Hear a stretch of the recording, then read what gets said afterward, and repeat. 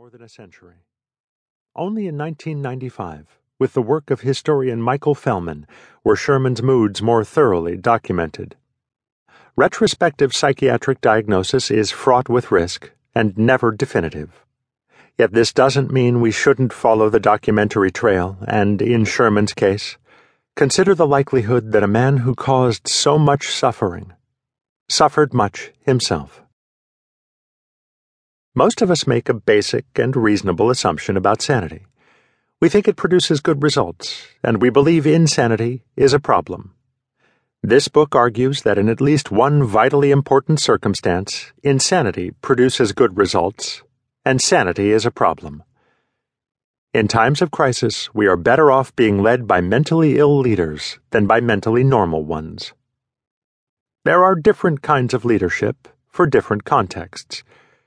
The non-crisis leader succeeds in ordinary times, but in times of crisis should be kept far away from the scepter of rule.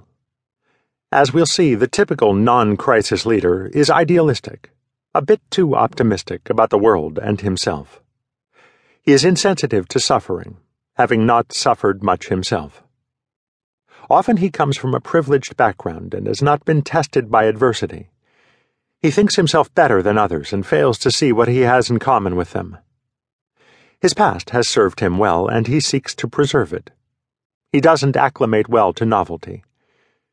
We see the non-crisis leader all around us: the CEO, the department chief, your neighbor's boss, the bank president, the president. One more fact: he is quite mentally healthy. He has never suffered from depression or mania or psychosis. He has never seen a psychiatrist.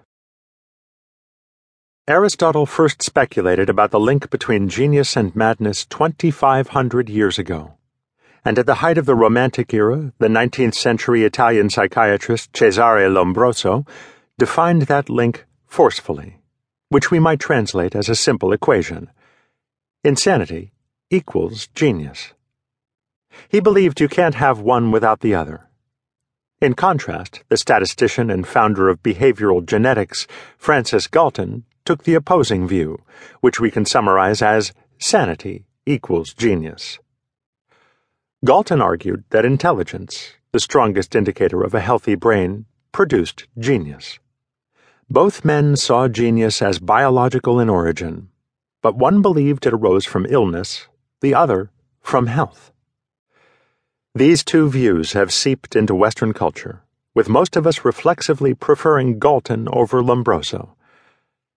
In this book, I take Lombroso's side with some qualifications. Throughout, I trace a basic law that emerges from studying the relation of mental illness to leadership. One might call it the inverse law of sanity. When times are good, when peace reigns and the ship of state only needs to sail straight, mentally healthy people function well as our leaders. When our world is in tumult, mentally ill leaders function best.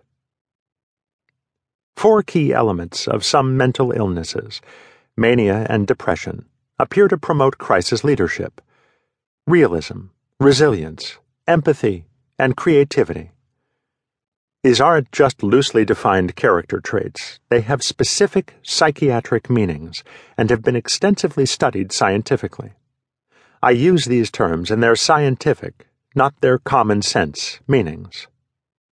Among these qualities, psychologists have studied creativity and empathy most, but resilience and realism are just as important for leadership and have also been examined in some detail by recent researchers. Of these 4 elements, all accompany depression, and 2, creativity and resilience, can be found in manic illness. Except for resilience, none are specific for other mental illnesses like schizophrenia and anxiety disorders. Depression makes leaders more realistic and empathetic, and mania makes them more creative and resilient. Depression can occur by itself and can provide some of these benefits. When it occurs along with mania, bipolar disorder, even more leadership skills can ensue. In this book, I'll examine 8 great political, military, and business leaders whose lives and work show various aspects of the link between leadership and madness.